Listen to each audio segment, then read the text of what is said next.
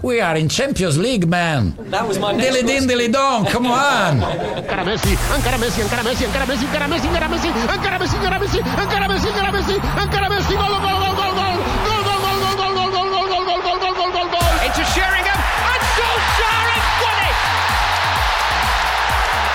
I will love it if we beat them. Love it. This is the Modern Soccer Coach Podcast with Gary Curneen. Aguero!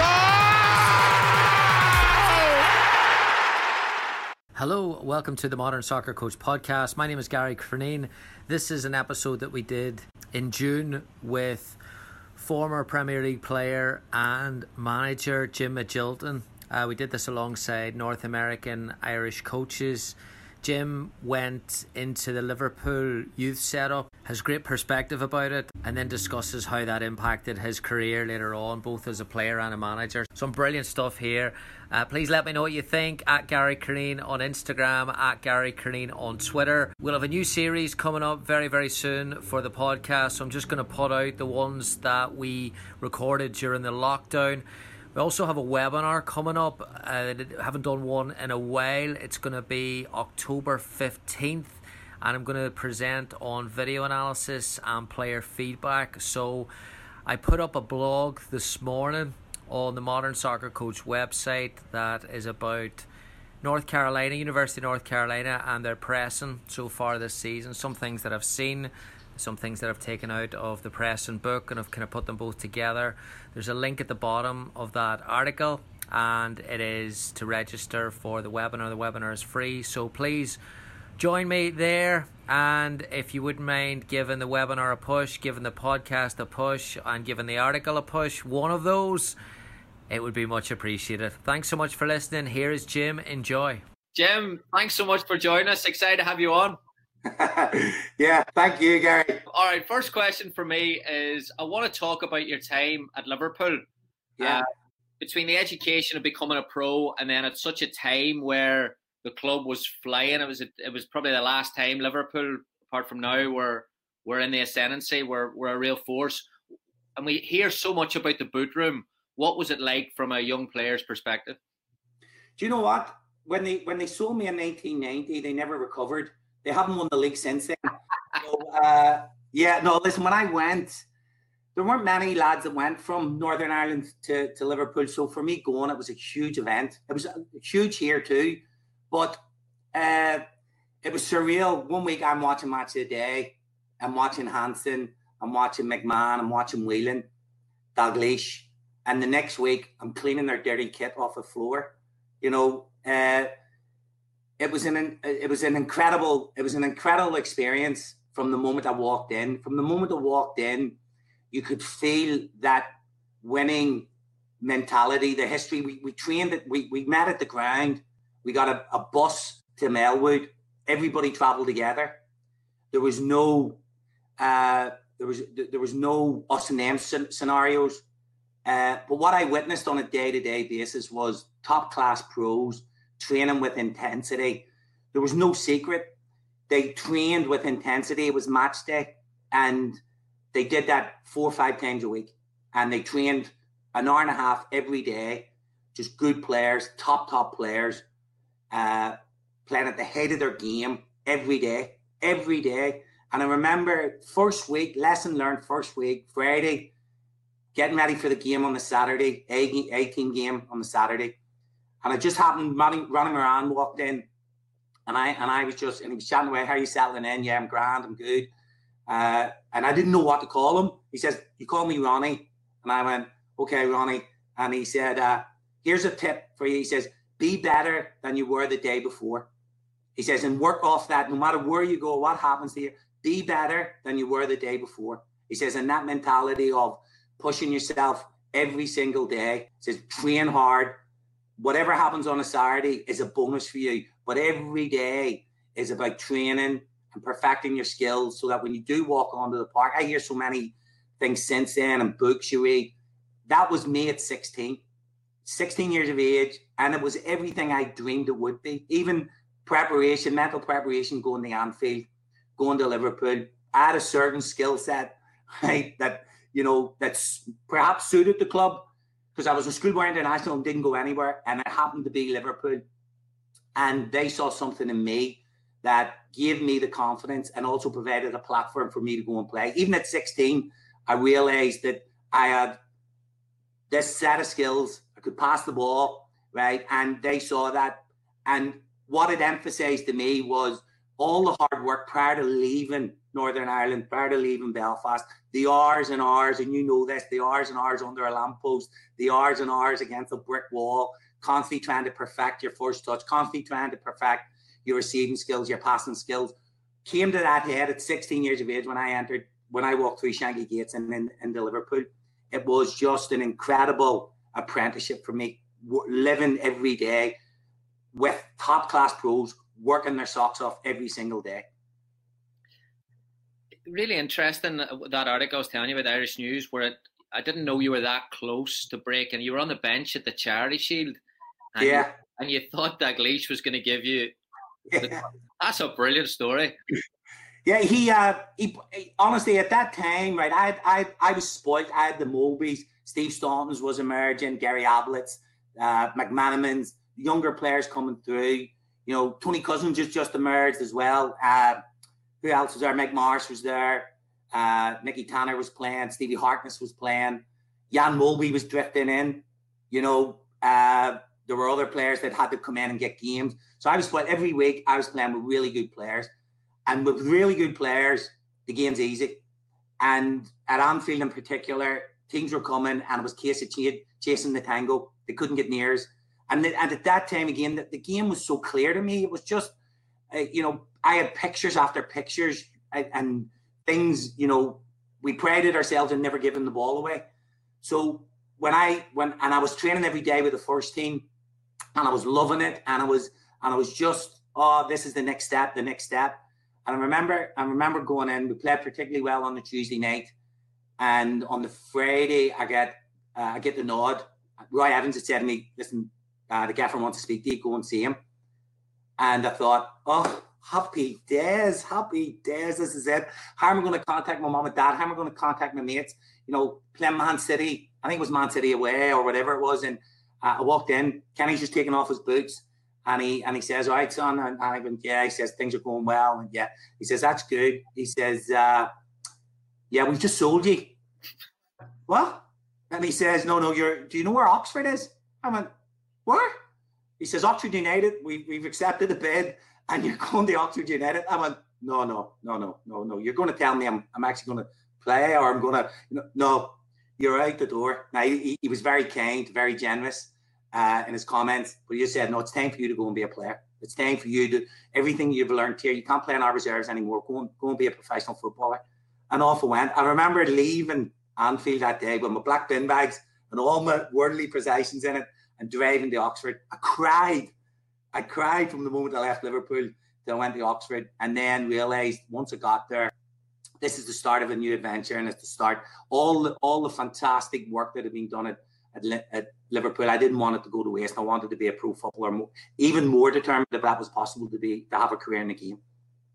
And then when you came back and played that match, the day before Southampton, and then the story about, was it Evans and Moran were waiting for you after the match? Yeah, well, class. I played for Oxford United in a replay at Ellen Road. We beat them 3-2. I happened to score the winner, and Alan Ball had watched the game. 15 minutes. He said he never even watched extra time. 15 minutes of the game, and then he left. And on the Wednesday and on the Thursday, I was on my way to Southampton the same. And they were playing Liverpool, ironically, on the Monday night live on Sky. Alan Ball then throws me in the game. Letez scores this unbelievable hat-trick. Snowing.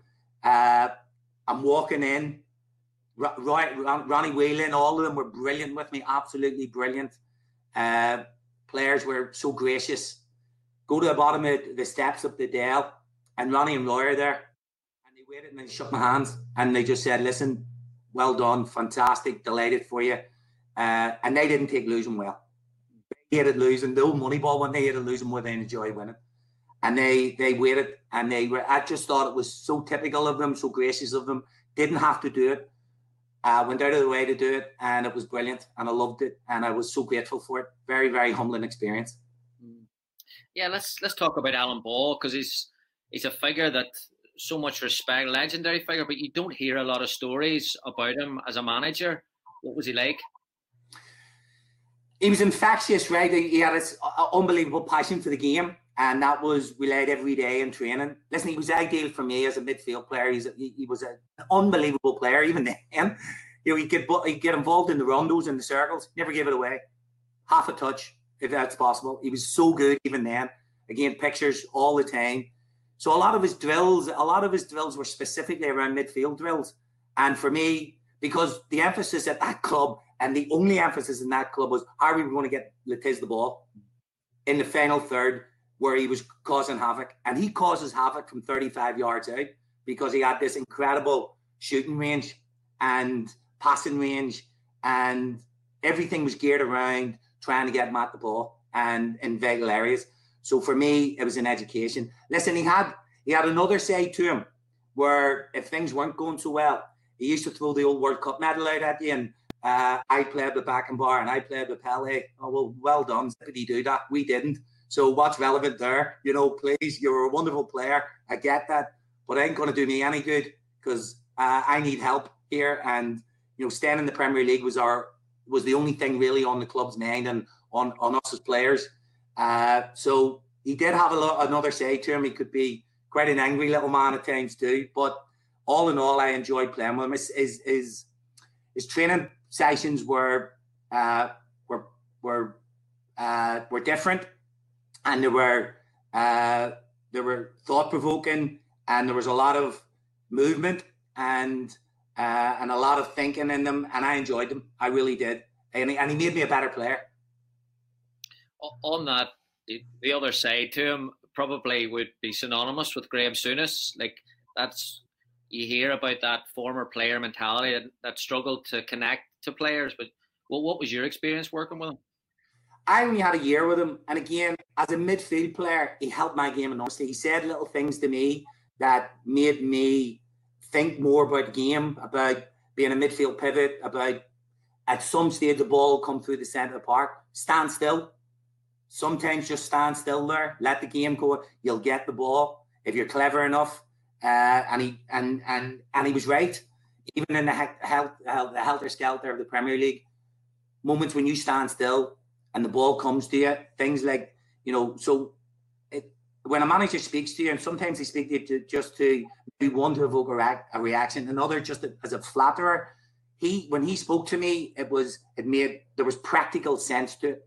So in the games, it happened. So it was reality-based learning. We talk about that. So I was learning off an incredibly, you know, talented midfield player, and his insight into the game again helped me enormously. He had his moments with players. He used to want to strangle Le Tiss, but understood what a fantastic player he was, and an absolute asset to the club in terms of survival in the Premier League. But he found it difficult at times to deal with Tiss in that sort of regard, because he saw this incredible talent, and his thoughts was always about his work ethic. I remember I was left out. They handed me the armband and then left me out. So what was the point in that? So we were going through a sticky spell, and he put two fullbacks in the centre of the park. Two fullbacks, two dogs. And okay, tackling wasn't really in my contract, I get that. So we needed a few results. So away we went. So 3 or 4 games in, we win the games. So I'm sitting there, I'm fuming. Delighted, but fuming. I'm not playing. So I was still coming on, but fuming. So Terry Cooper, the legendary Terry Cooper, left back, England, right, Leeds. He's his assistant. And he says to me, I wouldn't be going near the gaffer at the minute. Don't be going near. He's in a good place. I went, is he? Well, I'm delighted. I'm going in to see him. Wouldn't do it. Don't do it. Nah, don't. Leave him. I said, no chance. I'm going in to see him. So I walked in, and Terry's like, Jim, don't go near him. Don't. So I walked in, and he's in the weights room, and he was big in the weights, right? And I couldn't see him. So I walked in, and so he's in the far corner, shirts off, and all I could see, right, was his biceps and the biggest scar. Obviously, he had the triple, and they were bulging, and the scar was bulging, and his arms, and I went, he said, "You want to see me?" I went, "Not today, Gaffer, I'll see you tomorrow." I ran out of the weights room. I thought, nah, no. But I enjoyed him, and funny enough, our relationship was further strengthened when he was working in Qatar, and I was working in Qatar, and we used to enjoy meals out. And listen, he was tremendous stories, tremendous character, fantastic influence on me again personally.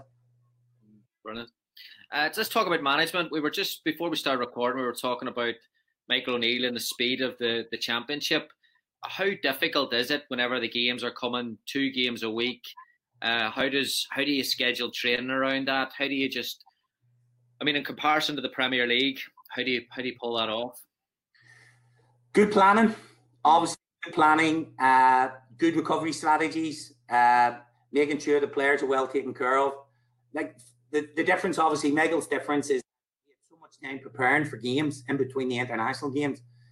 In the championship, you don't have that much time for recovery. So you're working on a game-to-game basis, and it's very difficult to then analyse your games. You know, you've got a very short window, and it's very difficult then to analyse individual players. You probably got to break them into units. And a lot of the work for players would be to go away and look at it themselves. That's why analysts now are so, you know, it's like this fad in the game. They're priceless. Don't get me wrong, they're priceless. But it's the preparation is key, and it's momentum. If you're on a winning streak, the momentum seems to carry you. If you're on a losing streak, it can be depressing. Joe Royle used to say, coach players when they're winning, because they don't care. Coach them when they're winning. If they're losing games, they don't want to be near there's so much negativity, and because there's so much social media and speculation and coverage now, players get caught up in that. And if a negative mindset sets in, it can spread like wildfire, and you have to. So there's a fine balance, but Megan will have found that different because of the hectic lifestyle and the hectic schedules. You have to have good people in place, and you have a very strong program in order to, again, get yourself ready for each game as it comes along. It's totally different. You've been involved on Northern Ireland, you were saying there, Northern Ireland squads, and watching them up close, and I've been on the bench over the past 15 odd years. When I used to go watch Northern Ireland, whenever you were playing, nowhere near a European Championships or a World Cup. What's this current squad got that those teams didn't? I think you're being very hard. Listen, we should have qualified in way back. I think it was 06. I think with that group, we were all playing in the Premier League, and we wasted. That was a talented bunch of players that wasted an incredible opportunity. But you're right. The rest of after that, it was rubbish. What have they got?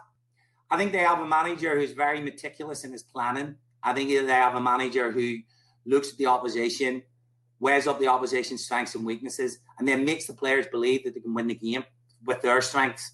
And he's just convinced the players that when they step on the park, I remember thinking they can win games. I remember thinking during that fantastic run-in for the Euros, we're going to win the game.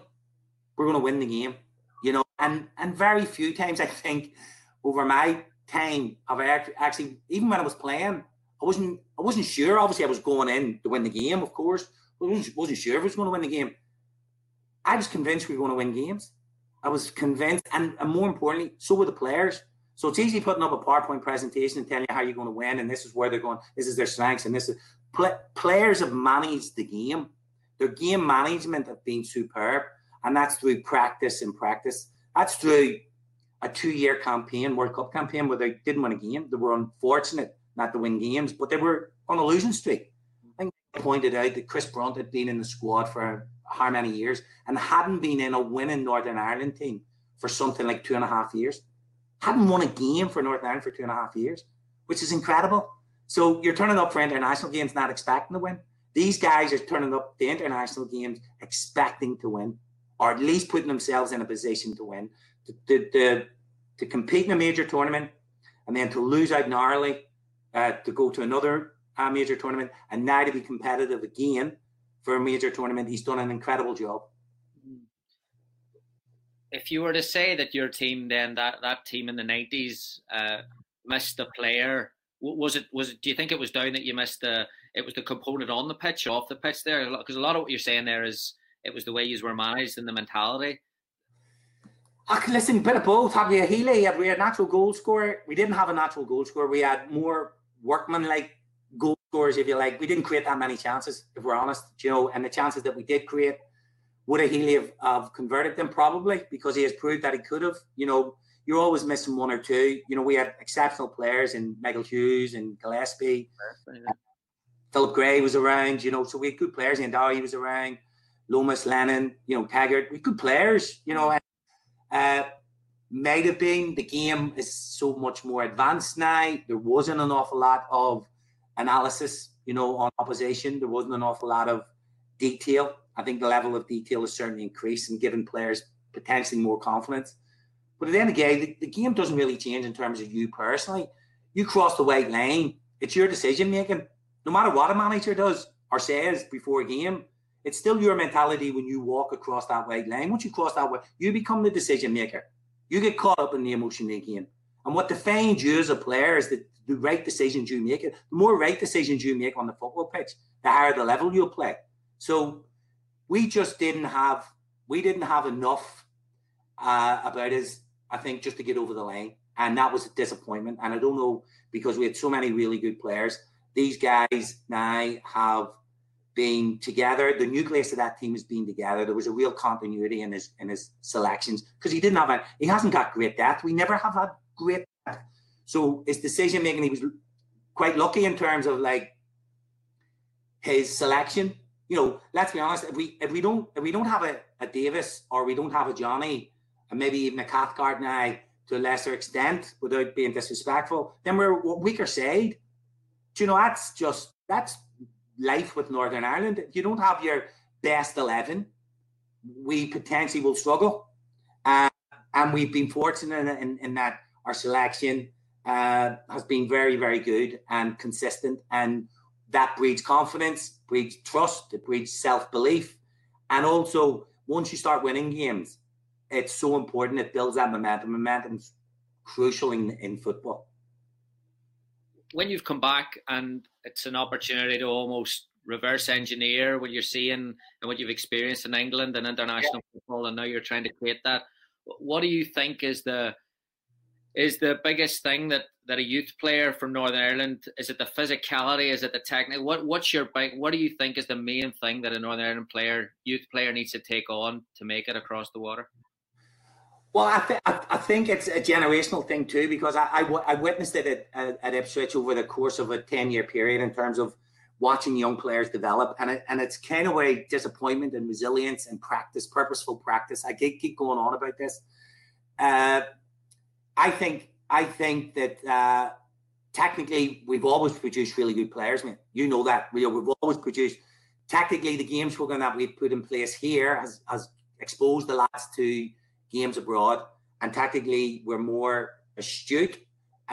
We have played different systems, so they're aware of that, right? Physically, we're always going to struggle at times, right, because of the nature of the game and because of the nature of the programs that are currently designed in Northern Ireland. You'll each scheduled train maybe once or twice a week with our club. What we managed to do was to create a program where they were training with us and training with their club on top of, the games program, on top maybe of a Sunday program as well. So we created increased contact time, but it's okay doing that if it's not with quality.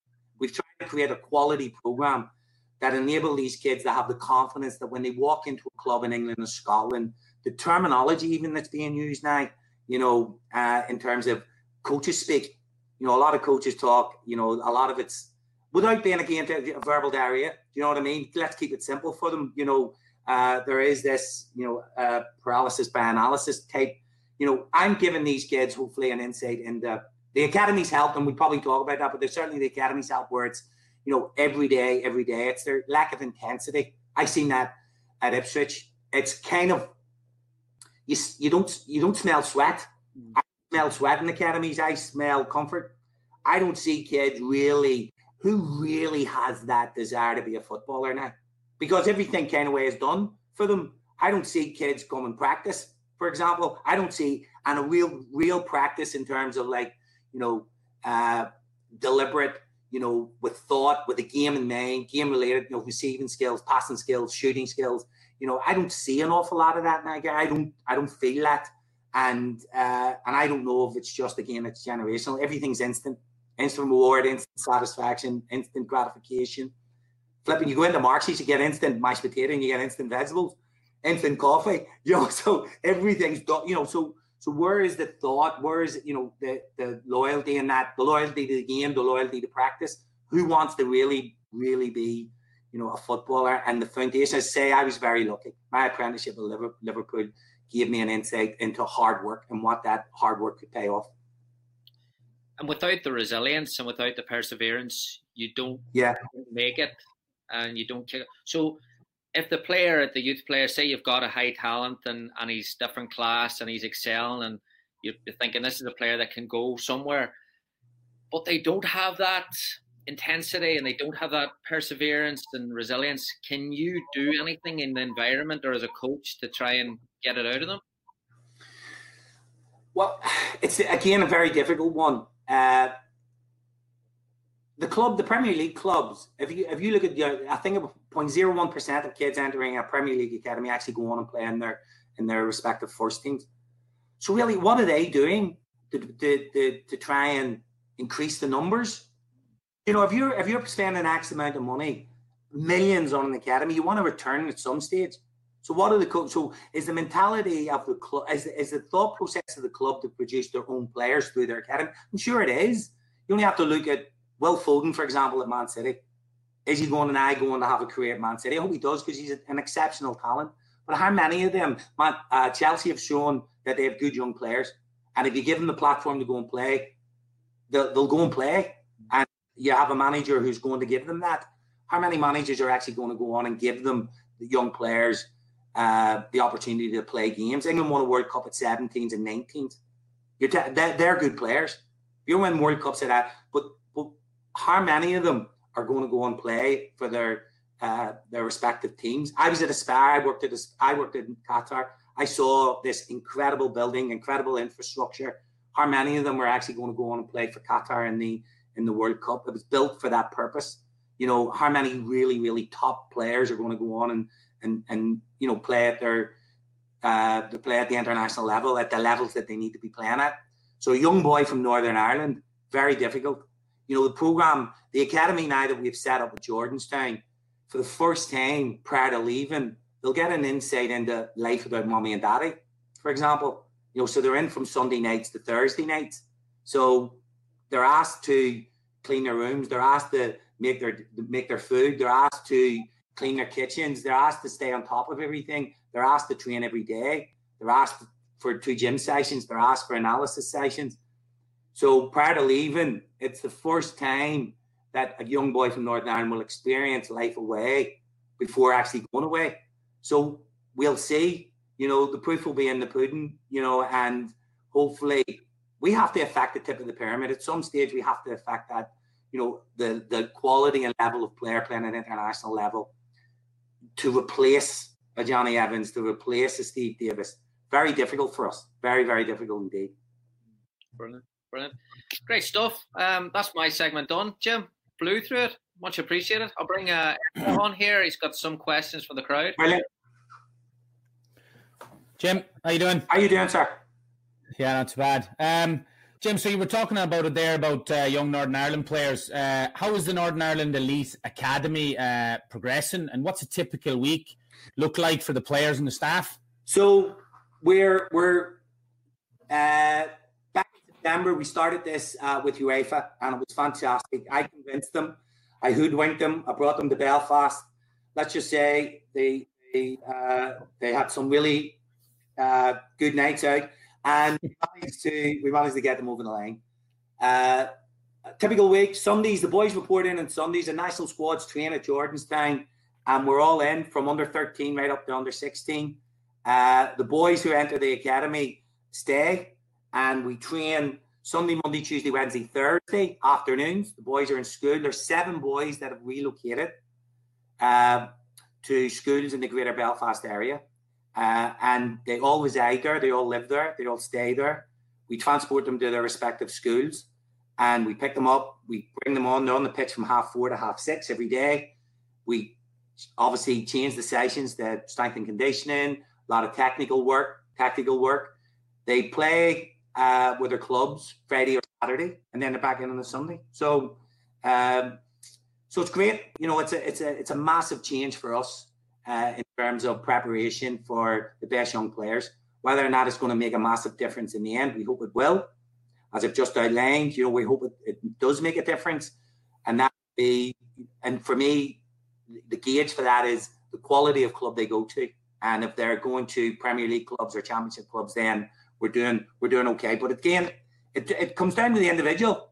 Nothing changes. It comes down, we'll give them this, they'll take it. It'll come down to the mental resilience and the attitude of the young individual. If he wants to be a player and he's at a club that's going to give him an opportunity, then we'll see.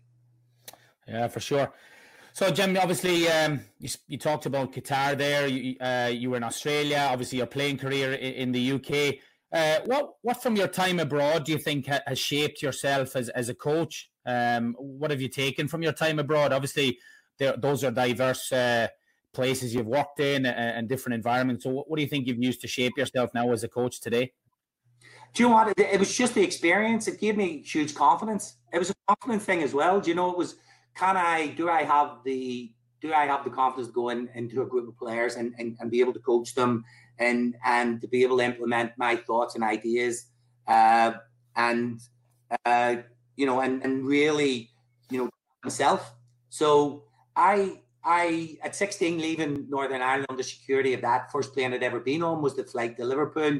So I was used to actually throwing myself into a different environment. So I just wanted to experience it and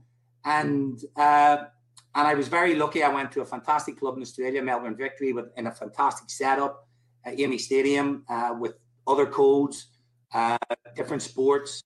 It was just a great learning experience for me. So for me, it was being more open-minded, expanding knowledge. Met some really good people. Terry McFlynn was out there, who'd had a fantastic playing career. He's going on now to work at Sydney as a technical director, I believe. And so it was just a change in getting put, out of the comfort zone, thrown out of that comfort zone, and seeing how other countries develop players and elite athletes. Qatar was exactly the same. Looking at their setup, starting from scratch, a blank canvas, and what they did, their knowledge sharing, they brought other fantastic elite teams to Qatar, and they were. And to be fair to the teams that travelled, very open. Here's what we do. Here's how we develop players. Here's our infrastructure. And it was, again, just a great learning curve for me. And all the knowledge that I attained there, I brought home with me too. So it was being open-minded and very honest. Nothing negative about it at all. Nice. So obviously you've gone from working with pros now down to working with younger players. What challenges have you faced with, obviously going from senior players down to younger players? Has there been a challenge or, has it been, a smooth transition? No, it is a challenge because it's a different language. You have to speak with them. You have to, again, it's the transference of knowledge. It's being able for them to understand exactly what you're trying to instill. And it can be very difficult because the environment these kids are working in, from the environment I came from, it's more difficult for them because they aren't used to that. They aren't used to working at that intensity. That's no disrespect to any of the clubs here. It's just the way it is. So we're trying to change that mindset around their work ethic, around their attitude to the game. That can be difficult, but again, coming from here, I understand the psychology of these kids. I know exactly what's going through their mind, albeit we're in a different era. And I touched upon this generation thing.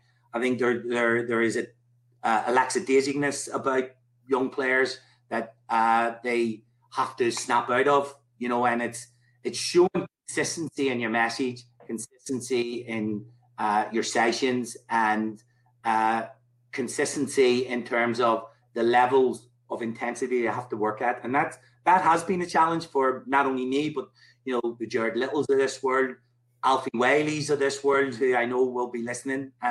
He'll tell you exactly he faces similar problems or challenges with the ladies teams as well. So listen, we're working in a different environment, and to try and get them up to speed for the next stage of their careers.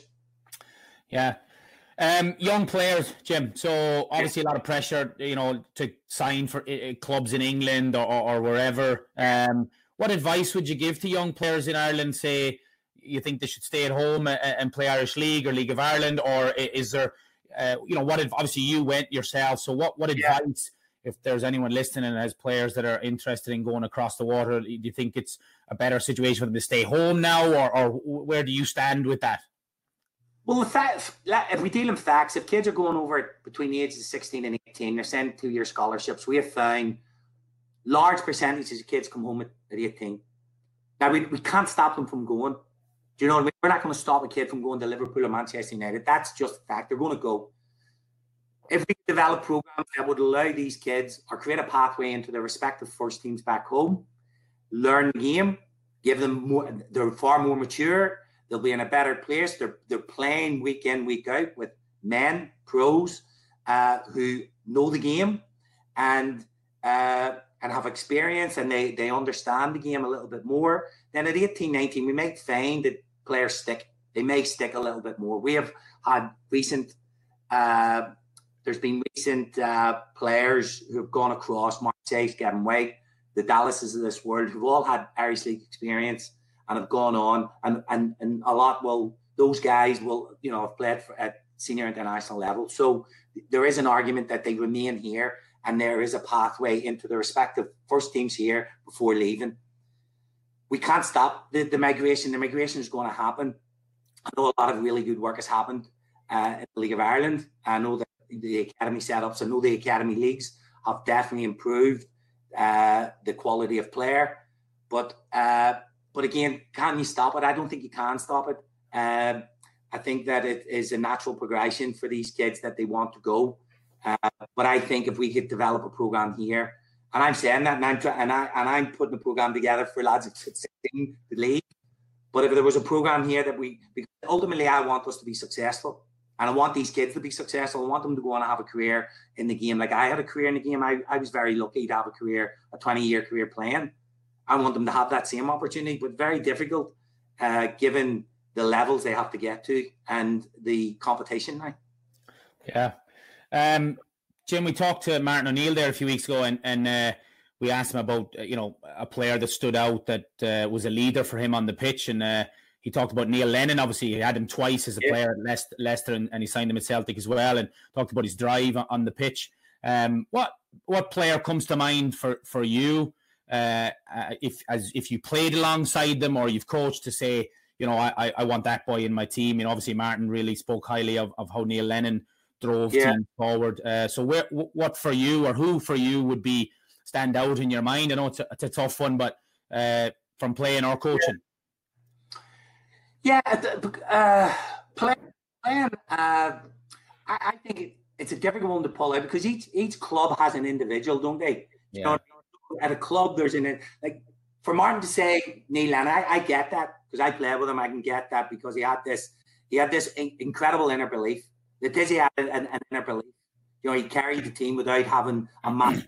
He was a quiet genius, if you like. So there are different. You look at them and they're different types. Matty Holland was the same at Ipswich. He was captain of the club. He was a great driving force. He was a level of consistency, a bit like Neil. Level of consistency, 7 out of 10. Probably every week. So there's that type, and there's the Matt Letizia types. To me, again, I always took personal responsibility. Personal responsibility for me was, can I drive people on? Can I influence people? There was always great individuals, don't get me wrong, and I get that, but no one really stands out in terms of that for me. There were just great, I had great playing teammates, but you know, I always took personal responsibility in trying to drag things on too. Right. What was the biggest challenge you faced, you know, going from playing to coaching? I think that's some players obviously transition to it really well. And how did you find it for yourself? Very difficult. Very, very difficult. That transition for me happened very quickly. Very, very quickly. I was captain of Ipswich 1 week, and then the next week I'm manager of the football club. That was huge. That was a massive transition for me, albeit I was waiting for the opportunity. I think I'd been waiting for the opportunity for the 10 years leading to retiring. And I had a particular focus on going into coaching, managing mostly, but to be given that opportunity so quickly after playing, I had a plan, I had a structure, I had a strategy for me going into the job, but it would have been more difficult for the players because, again, I'd been captain of the club. I was a social captain too with them. I got down, you know, in the trenches with them. They all knew exactly what type of person I was. So very difficult for them. The transition from coach or from player to manager was very difficult. That distance between the changing room and the manager's room may only be 12 feet, but it can be a mile away. It's very, very difficult. Very difficult. More difficult for the players because they knew me as a different person. Aye. Jim, would you say you have a mentor or mentors that you bounce things off, or how does that work for you? You know, it's a pretty common theme today for coaches to have mentors. Where do you stand on that? No, I think it's important, very important. And I think there has to be an acknowledgement. See, if you don't know something, you got to be, you know, there's no egos here. You got to park an ego. You got to pick up the phone and you got to turn around and say, right, who can I pick up? Listen, I was lucky when I went into the job. I brought along an assistant in Charlie Woods who had a long history with the club, but also a long history with Sir Bobby Robson, the late great. So if I Charlie, you couldn't even, Charlie, if I turned around to Charlie, I wonder what Sir Alex would, he'd pick up the phone to Sir Alex. I said, right, Jim, have a chat with him. And I'd go, you know, what? Yeah, hello, Alex. But it was so difficult because for me, I could speak to Sir Bobby Robson, for example. Charlie would just pick up the phone. Bobby, have a word with Jim. He's finding this. So I had people like that I could speak to. So it was, again, a very humbling experience. And so Bobby would turn around and say, well, what do you think you would do? Or what do you want to do? And what's your desired outcome? What do you want? You know, do you want the boy in the team or you want the boy to go? Because there's two different strategies here. So I was very fortunate at that club to have that sort of people to bounce off. But a lot of trial and error. Listen, I would speak to Michael a lot, or did speak to Michael a lot. You can't get him now because he's held it's hectic as schedule. But I would bounce things off Michael, and he's been brilliant for me. And so there are other people in the game I've been able to develop relationships with. And as part of my role through our coach education, I've seen fantastic coaches come to Belfast and being able to have conversations with those guys too. So there are one or two that I would very trusted friends. So I'm, again, very fortunate in that. Brilliant. What advice would you give to a young coach starting out in his journey, maybe taking courses, or a coach that's been in a while? What advice do you have for coaches that are starting out or are within the game now? Just get on the ladder as quickly as you can. Biggest regret is making excuses not to get on my coaching ladder at a very early age. The moment I went on my coaching badges, it was like a light. It was that, light bulb moment. It just opened up the game. It was an appreciation of all the work that coaches and assistant managers had done over a long period for me. Get on the ladder. Really just start developing your own coaching styles, right? Learn as much as you can. Learn off other people. Go and watch sessions. Go and experience other football clubs. Go and travel. Just be as open-minded as you possibly can, and then develop your own style. You can be a pro licensed coach or an A licensed coach and have the badge, but it's experience. Go and make mistakes. Don't be frightened of making mistakes. Park your ego at the door. Just go and enjoy it. A lot of things that are happening now in coach education, for example, the Danish FA are looking as part of their whole appraisal system about the personality of the coach, having a personality. I think back of the coaches that I work with, and it was their personality, it was their enthusiasm the sessions might have been crap, but you never even thought of that. You just thought, oh, I got something today. Why? Because the coach, the coach was enthusiastic. Of course, there has to be a progression. Of course, you have to learn something from him. But there is something to be said about having that sort of personality and stamping your personality on your sessions, and having, knowledge. Knowledge is very, very important. And just be very open-minded. And even the older you get, listen, you're never too old to learn. Absolutely not. You go, and there is so much exposure now to football. You've got so many opportunities to travel. Not at the minute, of course, but you've got so many opportunities. And I find that if I pick up the phone to a club, anywhere, Timbuktu, they open their doors to you. Very, very few clubs actually shut down and don't let you in, don't allow you in and don't allow you to learn. So get out there and expose yourself to as much as you can. Jim, if you were hiring coaches tomorrow or managers within your obviously elite academy, what traits do you look for in a coach? And what's important for you? Just that personality, knowledge, understanding of the game, understanding of progression, understanding of development of youth, having a way with how you carry yourself. How you communicate. You find that sometimes I'm speaking to coaches and their heads down, even young players, but even coaches, they're sometimes they can feel intimidated. Sometimes they can feel inhibited. Just go out there and express yourself. Have very open, honest conversations with members of staff. I run a very open door policy with us. We're working on curriculums, etc. Now we're working at, and I hate this word, this DNA thing. At the end of the day, if he's a good player, he's a good player. Well, why is he a good player? What's his strengths? What's his weaknesses? I get all that, of course I do, and it's important that we do have our own DNA and maybe a bespoke program. But I think it's about the attitude and the application of the coach too. How he applies himself. I love people that are trying to improve themselves all the time. Brilliant. Jim, so All-Ireland League, obviously, it's been discussed in the media and things like that. Is it possible? Is money there? What do you think that would do for the development of players in Northern Ireland or the Republic of Ireland? How do you think, and where do you think you stand on it, or how do you think it would fit into the plans? To be honest, it's so much clouded in mystery at the moment, right? But Can Northern Ireland, can the teams in Northern Ireland sustain that or be resourced? I don't think they can. Yeah. Because at the moment, right, we're working off a 2-3 night a week program. That hasn't changed so much. Plus the league, they'd have to change the league format in terms of summer league or, and have to change. And so there's an awful lot still to be decided. Would it improve the quality? I'm sure it would. Of course it would. If you're dealing with that competition, you only have to look at the strengths of a Dundalk, for example. And even in my time when I was working with Megalochummock Rovers, you look at that side and you look how competitive they are. They're doing fantastically well because they're contact time and they're getting exposed to European football. They're centered around that, they're geared towards that. We're still not at that level. So there's still a lot to work on and still a lot to work through. Would it develop the player? Develop the player up here, I would suggest. More so than the League of Ireland, but who knows? Yeah.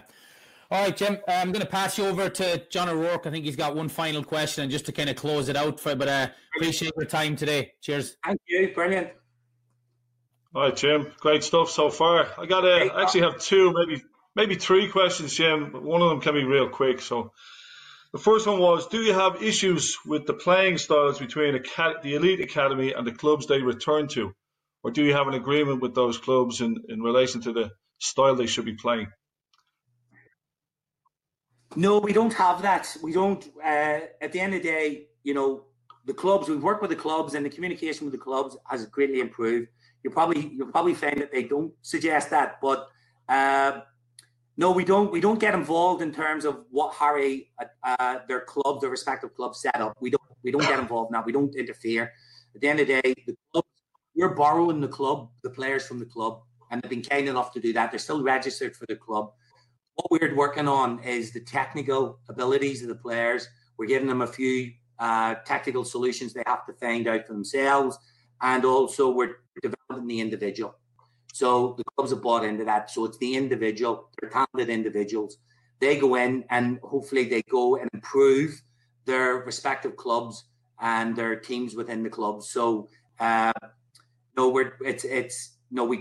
try not to stay, we stay away from that. We try and build on the individual, and hopefully the clubs benefit that. Obviously, when the kids are sold or they go across the water, all the proceeds go to the club. The compensation goes directly to the club. Excellent. Talking a little bit earlier, you talked about Michael O'Neill. Can you tell us a little bit about your time with him at Rovers, at Shamrock Rovers?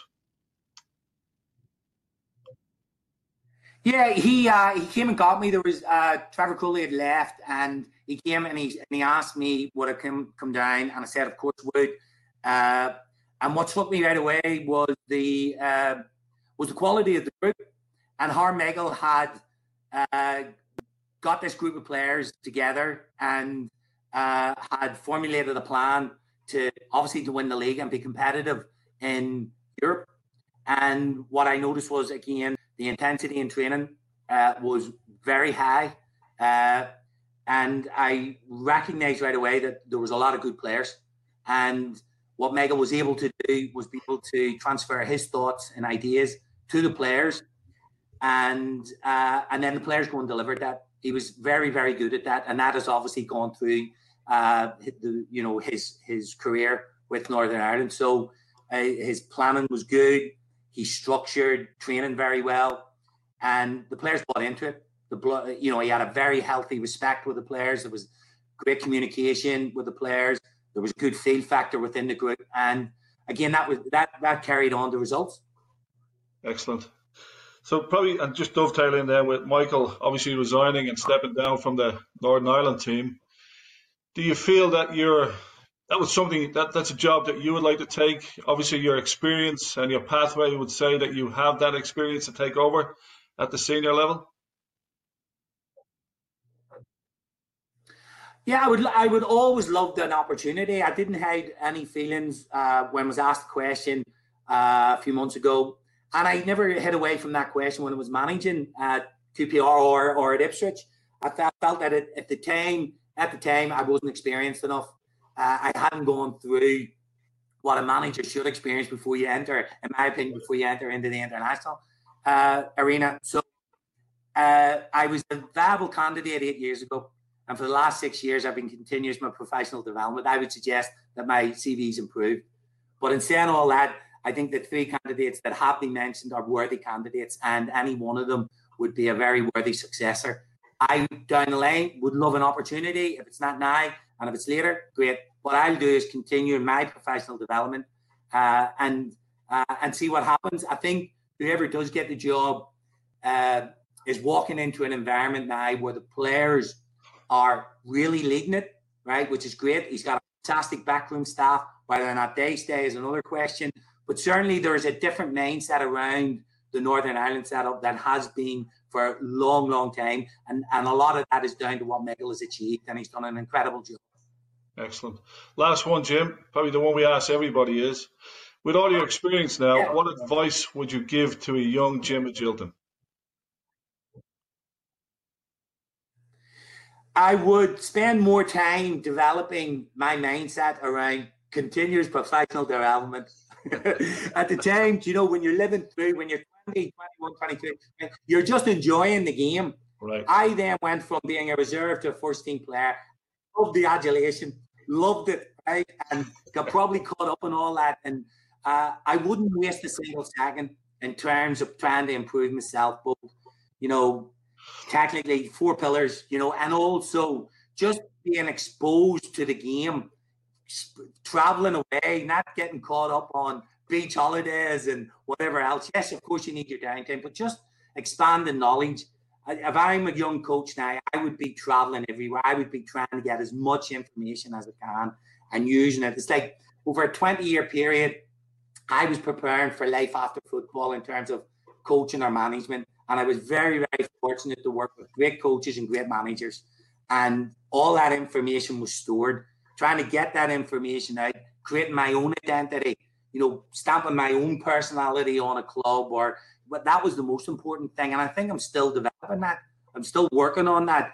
So could I walk into a football club tomorrow and put together, here's a Jimmy Gilton plan? Well, I think I have. I think I can. I'm 50. Could have done it at 43 starting off. Not really. At 43, you're walking in after being a footballer, or 41, whatever it was. 37, flip me what I'm talking about, 37. No. And no other profession could you walk off from being a footballer to being a manager and getting a job. In what other profession? It's bonkers. You should be sacked. The chairman should have been sacked even for offering me the job in the first place. But I'm very grateful. I have to say, we're very lucky to be in this fraternity, very lucky to be involved in football. And I've been very fortunate, to be in it from the age of 16 to now. So I feel, I'm blessed in that way. Jim, that's fantastic. We appreciate your humbleness and your time today. We thank you for joining us. Excellent. Top class. Thank you, Jim. Pleasure. Thank you so much. Thank you. It was great. Thank you for listening to the Modern Soccer Coach Podcast. For more coaching topics, sessions, and resources, head on over to Coach Curneen on Facebook or visit the website at www.modernsoccercoach.com.